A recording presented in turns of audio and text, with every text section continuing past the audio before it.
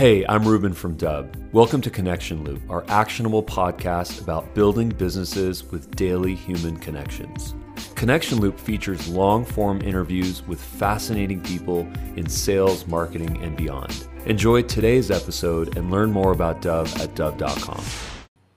And we are live. Hey guys, this is Ruben Dua from Dub's podcast, Connection Loop.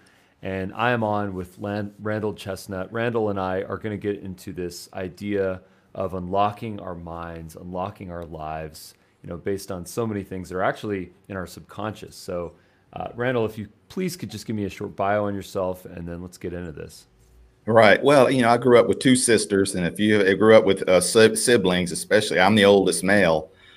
We had a sign in our hallway that walked to the bedroom, and it says, "You don't have to be crazy to live here, but if you are, it helps." Anyone who has siblings knows that it can get crazy at times. And that's the way my life has gone. I started out, I was an intelligence analyst, and I moved from that to a flight attendant. And then I just fell in love with marketing as a flight attendant and left and started a marketing firm. And that's kind of where I've ended up. This the summarized version. Well, I mean, I love that journey because first of all, I can relate. I have two sisters. I am a middle child, not an older, so that's a thing. But the idea of being in the service industry and providing support for people, and frankly, a way that people can protect their own lives, through education and through best practices, and of course, what the aviation organizations mandate. These types of things, those types of that type of empathy, that type of compassion, that type of servitude, I think is so important. And I feel inspired that you come from that background, because I have a lot of respect for people that are in that profession. And frankly, I'm one of the very few people that actually listens to the educational piece before the flight takes off. Right. But what would you say that you learned on your journey? You've obviously traveled a lot. You've seen a lot of people. You've spoken to a lot of strangers. You have no problem creating relationships with strangers, I presume. Yep. And at some point I'm going to have to ask you: are you an introvert and an extrovert? We'll get into that later because I am curious. Sure. But what would you say that your journey to creating your firm was? What did that look like? So like I said, I started out, basically my dad said, "Hey, when I graduated from high school, at the bottom of my class, my dad said, you have 3 days to find a new place to live." I'm like, "Oh, thank you for the graduation gift, Dad." And back then, some people have an idea. They want to go to college, what they want to be. And that's great. I had no clue. I was an entrepreneur back then. I had like 150 yards that I had mowed. And I didn't, back in the 80s, this word entrepreneur wasn't a word. It was just, I wanted a 4-wheeler or a 3-wheeler back then. So whatever I needed to do to buy that. Right. And so I'm like, well, if I got 3 days, how about I just join the Army? So I went down to the Army. I said, "Hey, I want to join. What do I got to do?" And they go, "Wait, you have to take this test so you can pick from these jobs." I'm like, "Okay, where's the test?" "Oh, you got to sign up for that." I'm like, "I need it today." So long story short, they end up working it out. I take the test. I come back the next day, and they said, basically, you can have any job that you want in our list of careers. And I'm like, okay, well, I want a job that I don't have to get my hands dirty. I don't have to work outside.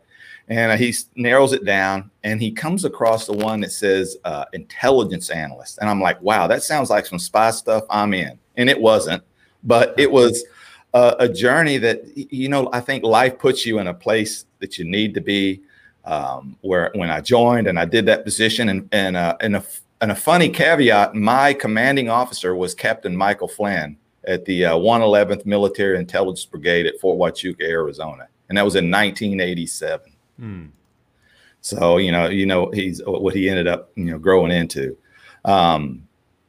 So I didn't know back then that when you think of an intelligence, it's a bunch of data. And I watched an interview you did with the Harmon brother, one of the Harmon brothers, the CEO, and he talked, they married data with design.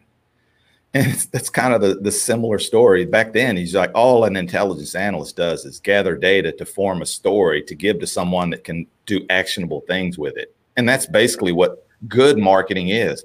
gather data, create some actionable steps, and then execute on the plan, and then go back to the data and let the data do, it's the circle of life, so to speak, in marketing. In between those two, I did a job that on the surface this was really honestly just to have fun, be a flight attendant, travel around the world. My buddy was doing it. He said, hey, you get to travel around the world, get paid, and there's beautiful women. Like, I'm a young guy. That sounds like a plan. But what I really gained from it was a perspective about people from all over the world. It's different cultures, from India to Pakistan to Latin America to different parts of Africa. And I learned that pretty much we all want the same things. We just have different cultures that get us there, and different values, or beliefs. But the value system around the world is the same. Yeah, and what would you say? How would you say that it's all changed in terms of how we as a race, as a culture? I know exactly how it's changed. Humans. I mean, Aristotle said, by nature, man is social. But what we have done, because we're just so brilliant at it, is advancing things that we have actually created technology that makes it easier for us to not be social. Like if you want a burger, you can have somebody bring it to you. You don't have to even talk to anybody. You don't have to drive a car. I mean, think about everything that is in our life that's becoming automated. And it's actually pulling those social bonds that we build and understandings between people. And it's really, in my opinion, and I'm not a doctor, but I do work in the field of neuroscience with other doctors doing marketing. That is a huge deal. And there's this post that you have that you put out on LinkedIn at some point where it shows a tape measure, and then it shows how 1 inch is totally different from one tape measure to the next. And the way that I interpret that is interpretation, and everything is subjective. Should the metal piece go on this side, or should go on that side? Yeah, no, that's true. Right? I mean, life is always going to be about perception, and then perception is truth to you, but that doesn't make it true. And we have, and that goes back to why I wrote the book. It's like, if you understand how the mind is only programmed to do two things: survive and thrive. Anything that it thinks is a threat, it will immediately do whatever it needs to do to get rid of the threat. And if it's something that helps you thrive, well, it'll push you towards that. Those are the only two things that your mind is programmed. The unfortunate part is that, over evolutionary times now, the threats that seem like threats to our mind are not really threats any longer. Like, the public speaking is a perfect example. The reason that most people, and this, are afraid of public speaking is because they will be rejected. And you go back in evolution, way back in time, if you were ousted out of the community, that was a death sentence. You couldn't survive. Which is ironic that you fast forward, and technically, you can't survive with mentally. You can survive physically without other humans and social interactions, but your mind will go crazy. Well, I think that this is why people are more afraid of dying than they are public speaking. Because, fear of rejecting, getting ousted, or embarrassing yourself to a group. And now, not just a small group in a room or an online summit, but whatever social media is going to propagate after a result. That's frightening for a lot of folks. And, how would you say that, this idea of going back to, our childhood, going back to our life experience, going back to our trauma, and understanding that allows us to actually liberate ourselves from that fear? Yeah, I was, there's I think it's called Brain Games. It's on Netflix. It used to be on Netflix. I'm a big fan. They actually had a doctor, and you may have seen this episode, where people who had phobias, and one of them was a phobia of spiders. What is that? Arachnophobia. And they could cure it in 2 visits. And what they found is that we think, and I thought this as well, that when we pull out a memory in our brains, it's like pulling out a book off a shelf and then you put it back in the same place. Well, what they actually found is that when you pull that memory in your mind and you relive it, and you go to put it back in your short-term or long-term memory, it actually recreates a new nerve and pathway. So what they ended up finding is this medicine that blocks It's a beta blocker that blocks actually. So when it goes back in to remember that, you take this pill, which for heart disease, and it blocks the nerve and it doesn't recreate that memory again. And they come in the next time and they say, hey, we're going to go over to the room and touch the spider. And they say, I don't know why I'm not afraid of the spider anymore. And well, I think that right there is, I think, one of the biggest opportunities to us, this idea of neuro-linguistic programming, where we can actually rewire the way that our brains work. It's truly profound. It just requires a commitment, and it requires a reframe. Anytime that we're in a traumatic situation, we tend to go back to that thrive, survive, fear, flight, freeze, and then we have, through parts of our brain, we make a choice. We say, well, we're going to do X or we're going to do Y. But to actually just breathe and take a minute to count backwards or take a moment and to reset is basically telling your brain to rewire that. And if you do that enough times, in fact, you overcome and you heal yourself. Most of us don't take it. It's literally a 3-second investment. Yeah, you're right. Absolutely. Because the I don't remember exactly which drug that's secreted that moment that someone says something that you have a visceral reaction to. And it secretes that immediate cortisol. The cortisol. And you want to make what you have to do is let the cortisol dissipate in that 3 to 5 seconds, and then you could answer logically and not answer off of an emotion. Right. So what do they say? Do something with your hand, do something in your mind, do something with your breath. Force yourself into that situation. Force yourself to actually take that 5 seconds and watch what happens when your amygdala gets put aside for a second, where you're not actually in a survival situation and you're using the limbic system, which is more analytical, and frankly the part of our brains that we're trying to work on the most to ultimately be better thinkers. Absolutely. That's profound, man. It's the hardest thing to do. It's like a simple science that's the most complex to actually implement. And what's so interesting is you've written a book about a very similar topic. What was that process like? How did you decide to write a book on this? What were your catalyst points? What was the process like? I originally set out, I just said, I'm going to write a book. It was kind of one of those, I had a list, like I want to do all of these things. And one of them on the list was write a book. And I thought, well, what would be the most valuable book that I could write, not for everyone, but maybe for my daughter or future generations. And I was always curious. I wonder what my great grandfather was like. And, they didn't write anything. And I was like, you know what? I'm just going to start writing down everything that I can remember just about myself. And I don't know if you remember in writing class, they called it looping, where you just continuously wrote. And if you couldn't think of anything, then you just wrote, I'm thinking of something, and you never let yourself stop writing. So I used that technique, and I think I learned that in the 5th grade. That's about the extent of my writing skills.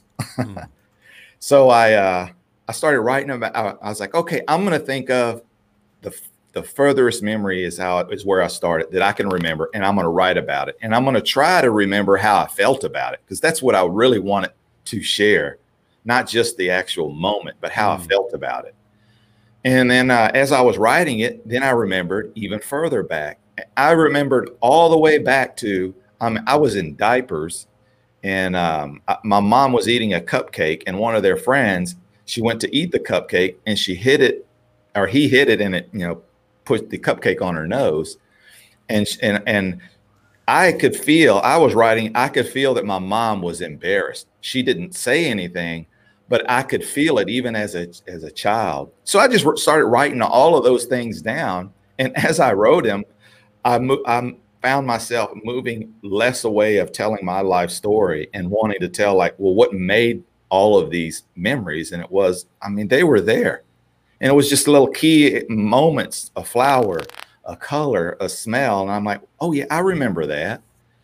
And it was from that I started, wow, I think our brain does actually remember all this stuff.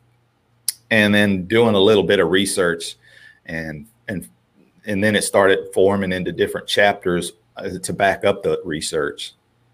So it wasn't any formal. To answer your question, it's nothing formal. I just started writing it.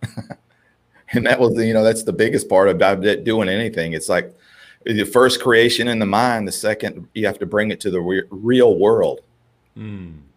And that's it.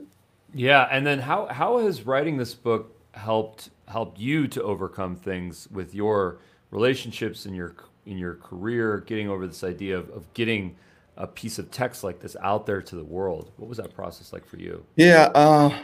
We're all fallible as humans. I mean, you can, learn and do things. It's like they say a plumber, if you go to a plumber's house, they probably have a lot of plumbing issues. They don't actually fix their own house. Yeah. If I had to say the benefit of writing the book was I just realized that I had a skill I never even knew I had, which was writing. I go back and actually read the book sometimes because I wrote it a few years back. And I'm like, I said that? I thought that? He's like, I didn't even realize I had that thought in my head. And there's areas I'm like, what did I write about this? And I go back and actually take advice from myself in situations, which is, it doesn't sound like you would need to do something like that. But, life gets in the way. You have many other things pulling you in all different directions, other people needing your attention. At the moment I wrote the book, I gave it my full attention. Well, isn't it that, when we're a child, we are unadulterated, we are unfiltered, we are truly authentic, we're not, barred by humanity and by life, not littered with these ideas of, fear and that there's ceilings above us. And that, our younger selves, in fact, though maybe foolish and maybe naive, in fact, can teach us so many things in our older years. Right. When we have more responsibilities. And, yeah, that is true. Yeah. I mean, we learn it from our children. We see it, and you see in your children. I don't know how old they are. I have a 12-year-old, and I see just little things that she does that I recognize from my childhood. And, I try to cultivate things that society may think that, you shouldn't be, letting them experience those things. Nowadays, I grew up in the 80s, so it was, I believe that was the best time to grow up in because I grew up in that era. What kind of BMX bike did you have? I had a Hutch, actually. Nice.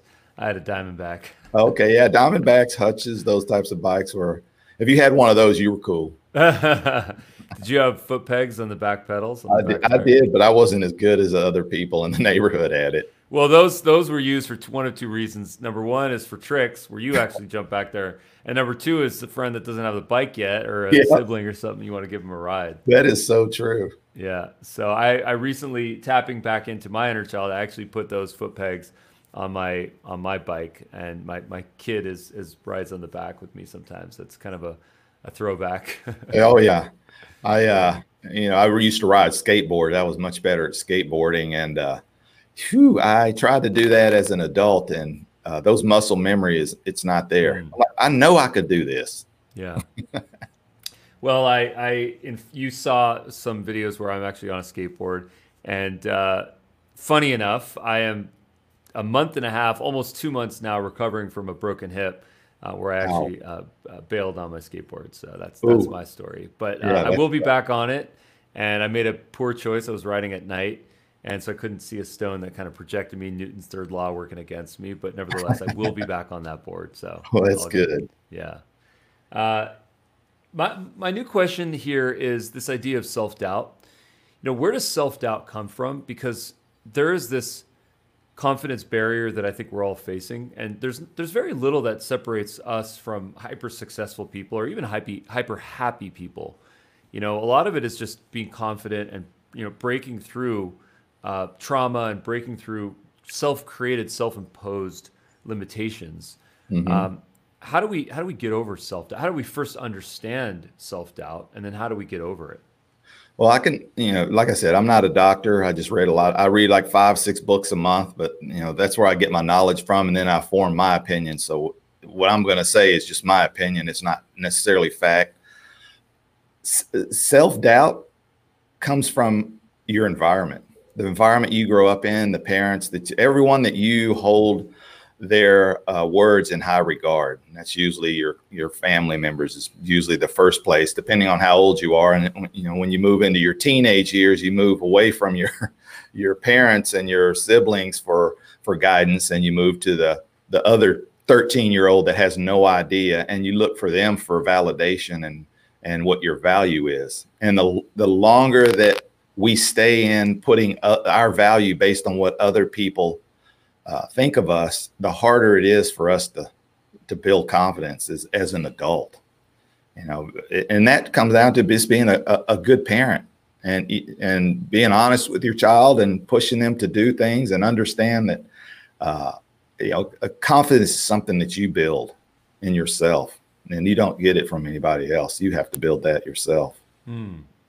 So you mentioned this idea of, you know, pushing your kids, and I'm the product of that in many ways. And on some things it worked, and on some things it pushed me away, right? Yep. You know, my parents pushed me to get into music, and you know, now music is a part of my life. Everywhere I go, I've got music. In every direction of my life, there's some musical instrument, whether it's a guitar or a drum kit, or even you know, keys of some sort, percussion most definitely as well. And my parents, in fact, pushed me to do the Suzuki method, which is a very conservative, very old school classical form, lots of Mozart. You know, you might recall Minuet 1. This is like one of the basic songs in music, you know, reading and playing.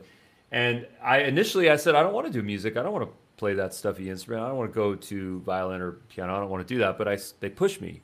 And then I started to read music, and I started to understand it. And then I started to just feel it within. And then I moved, of course, to rock and roll. I got my first Rush album, Led Zeppelin. So I went in a different direction ultimately. But I always go back to classical. And I really connect to it. I listen to it quite often. You know, when now as a father, you know, I find myself pushing my kid. Hey, listen, you got martial arts. You know, you got to do it. Let's get this thing going. You know, you're an orange belt. We got to progress you. And sometimes he doesn't want to do it. He just wants to watch his iPad on the sofa. My question for you is and of course, who is the expert at being a parent? But I'd love to get your opinion on this. What is your take on when we need to push our kids, when we need to push members of our team, and when we need to let them sort of discover something for themselves and actually just be a guide and step back? Right. You know, that's probably one of the best questions that I've been asked. And I've done these probably hundreds of podcasts, live shows, and interviews. That's probably the best question I've ever been asked. I legitimately want to know. Yeah, no, that is a great question because I think all parents want their kids to have the best. I would say that as a parent and as an employee, it is incumbent on us to understand who our kids really are deeply and who our employees are. And you could only do that through conversation, like open dialogue that it isn't sitting down across from each other and say, tell me a little bit about yourself, son. That is never going to elicit. It's you're fishing and you're talking about as an adult, we're much better at hiding things, motives behind conversations than younger generations are, because we just have a lot more experience at it. But sitting there, maybe fishing and talking about what's going on in life and see what their reaction. Ask them, well, how do you feel about that? Not in a way that they feel like you're judging them, that you're actually asking them for their opinion, and really understand who your child is deeply. Are they like you were saying, introvert, extrovert? What things do they like? And make sure that you guide them towards those things. And I think it was Jocko Willink. He said when he was leading troops in his book, Extreme Leadership, that it's like bowling with the bumpers. You just make sure that they don't go in the gutter, and you kind of give them that space for them to roam around in. But you're still in control, but they still feel like they're have their own freedoms to do those things. And it's the same as an employee. You depending on how many employees, if you have 5 or 600, and you hear Gary Vee talking about this type of stuff, it's like you need to understand these people. Sometimes they're in the wrong spot and they have a better skill somewhere else. And it's the same with the kid. You have to, but you still do want to push them outside of their comfort zone, because later in life they'll be more rounded people. as opposed to maybe they didn't like music. Now you know music, you know how to read music, you understand how important music and the arts is as a whole. Yeah. I don't know if that answered your question. So well said. No, I really appreciate that. Yeah, I really appreciate that. So what has been your process with storytelling? You obviously have a very rich life. By the way, I never had a chance to say this, but thank you for your service, by the way, years ago. Well, lucky I was in before there was any. I was in between. I think they just came back from getting Noriega in Panama, and then it was, when I got out, it was Desert Shield, not Storm. Ah, okay, got it. Yeah. So you've seen things obviously in your life, and storytelling is a big part of your vibe. You know, literal storytelling through your book, Open Your Mind and Let That Out, but also in your content and creating videos and, you know, creating relationships with people. Obviously, LinkedIn, where you and I have initially connected. Right. My question is, what is your overall kind of overarching theme with your video process? What's the thesis that you're trying to convey here? What do you share in your content? Yeah, I'm curious by nature about everything. I don't think there's one thing that I'm not interested in. Like, I want to know about everything. The unfortunate part for me is that you just can't learn everything in such a short amount of time. There's so many things to learn, but you can be interested in all of those things. And being around people, from engineers who think differently than artists, and artists in painting, from music to in all spectrums, is I've just always been curious about into people and what makes them tick, and how, you know, one person can look at the exact same thing and come up with a total different perception of what that is. And trying to be cognizant of that, what they tell you they see is true, because I believe by nature that people are good people, or good. There's evil in the world, that no doubt. Yeah. Well, I think what you're talking about is empathy. You know, it's understanding perspective. You know, Right. it's when we lack empathy, all we see is our perspective, and if we look out towards someone else, we're not seeing anything from their perspective, and all we're seeing is the way that they're reacting to the conflict. Which is probably a little unfair. No, yeah, I agree. But, you know, I'll add this to empathy, that if you look at the great minds from Socrates to Marcus Aurelius to Demosthenes, Newton, you name all of them, they all had one thing in common. They all questioned the norm. And too much empathy, you unknowingly don't question the norm, you just accept it. And the people who changed the world, at the moment that they changed the world, no one liked them. The whole world did not like. I mean, you can go back to Jesus, or if you believe, you name anybody who was a profound impact on humanity. At the moment that they did it, they didn't like them at all. It took generations to emotionally detach themselves from those moments and not have a vested interest in it, or just a philosophical interest in it, to pull themselves out. And that's all of them. Aristotle, Socrates, I mean, he drank the potion to prove his point. And I think we find ourselves, we're no different than, you could go back thousands of years, and if you could look at the political, you know, going on in Rome or the Byzantine Empire or the Egyptians, it was exactly the same as today, because our brains have not changed. The part that makes it a little different is that we have too much information, and that information is controlled by a small group, and it's information that influences people's perceptions. And we have to use our brains and be thinkers, which is hard because it uses actual energy, and we're lazy by nature. So we accept what somebody from Yale told us, or from Harvard. And I'm not disparaging that by any means, but that's lazy. We say, well, he's from Harvard, he must be right. Yeah. Whichever side of the coin it is, because there's always two sides of every coin. Right. And right. Well, I mean, my takeaways of that are that it takes confidence. It takes confidence, and it takes overcoming of self-doubt. Yeah, and you know something that I want to say this for you and your team. And when I speak at real estate events, and I speak mostly at doctors groups and like hospital groups, and from chiropractic events and all the way to alternative medicine. Is I said with video, confidence is going to be your number one thing. You may be confident in your study, whatever field you're in medicine, but that doesn't always translate to you emoting it as confidence to the person who is listening to it on camera. And if they're sitting in front of you, it's a little bit easier. But on camera, it's a skill you have to learn to be a little bit more emotive in your speak and a little bit more dynamic in things. And your platform, Dub, that you created, unknowingly gives people, when they create these small little micro videos to share with either strangers or people in their work group, unknowingly they get better at it, a little at a time. And it builds confidence, because if you can be confident on camera, in person, you're twice as confident. Yeah. Isn't that true? Yeah. Yeah. Well, Go ahead.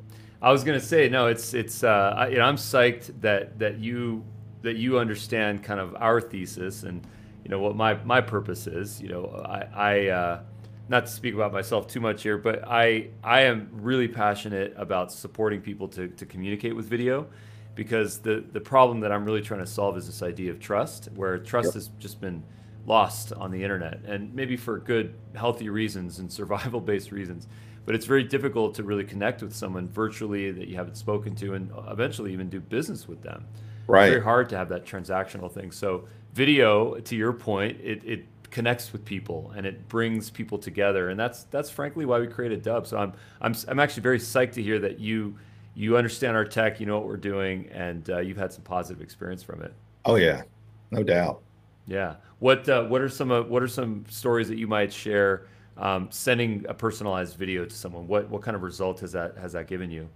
Well, I initially did it with it was a physical therapy group that I had signed up, and they had someone that was non-technical, and getting on the phone and describing to someone how to do a super simple task that is simple may not necessarily be simple to them.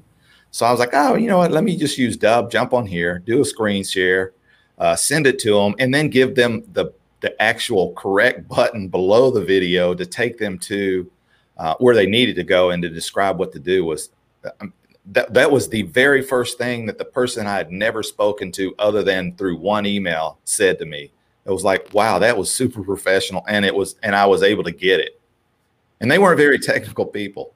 So it was definitely helpful. It made the whole outcome of my job. It took it from probably going to take 2 hours to about 20 minutes to get it done. So save time, which is the most important for all of us, time. So well said, man. Well, I think it's so amazing that you look at this and you approach things with providing value, and you've done that for me today, because I've learned a lot from you and I feel inspired. So I'd love to learn where we can learn more about you. Your book is on Amazon, Open Your Mind and Let Doubt Out. Please tell us where we can connect with you on LinkedIn, website. Yeah,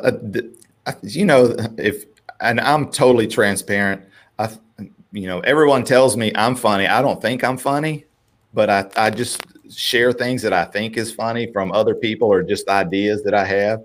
Facebook is the place that I spend the most time, believe it or not. And it's at Randall Chestnut. That's CHESNUTT. I say little in the middle, but I got much back. Got it. Very cool. And then also LinkedIn, that's where you and I connected. Yep. I spend time on LinkedIn. LinkedIn's a little bit different. I spend most of the time inside of some of their more advanced features, working with groups inside of there, which has nice, been, man. Yeah. And having your videos is really going to be powerful inside of these groups, because some of these are ideas and concepts that you want to share. Typing them out takes forever, but saying them is much better, easier. There you go. There it is. Nice, Randall. Well, thank you so much for your time. Really appreciate you, man. Stick around. I'll share some notes with you.